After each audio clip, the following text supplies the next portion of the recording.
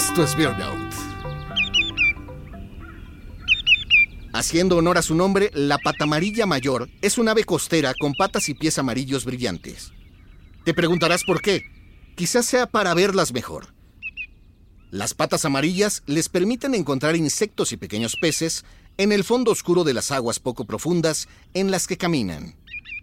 Seguir sus dedos les permite realizar movimientos rápidos sin dar un paso en falso.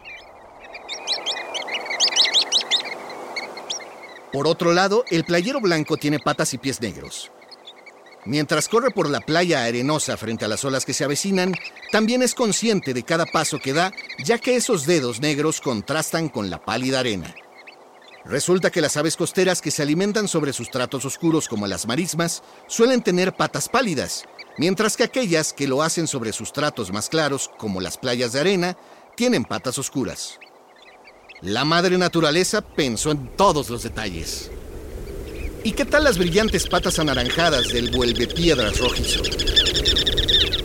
Bueno, ellos buscan comida casi en cualquier parte de la costa y esas patas destacan como luces de neón. Las monjitas americanas tienen patas rosa brillante y, al igual que los patamarillas, caminan en aguas bajas en donde cualquier color brillante es bueno.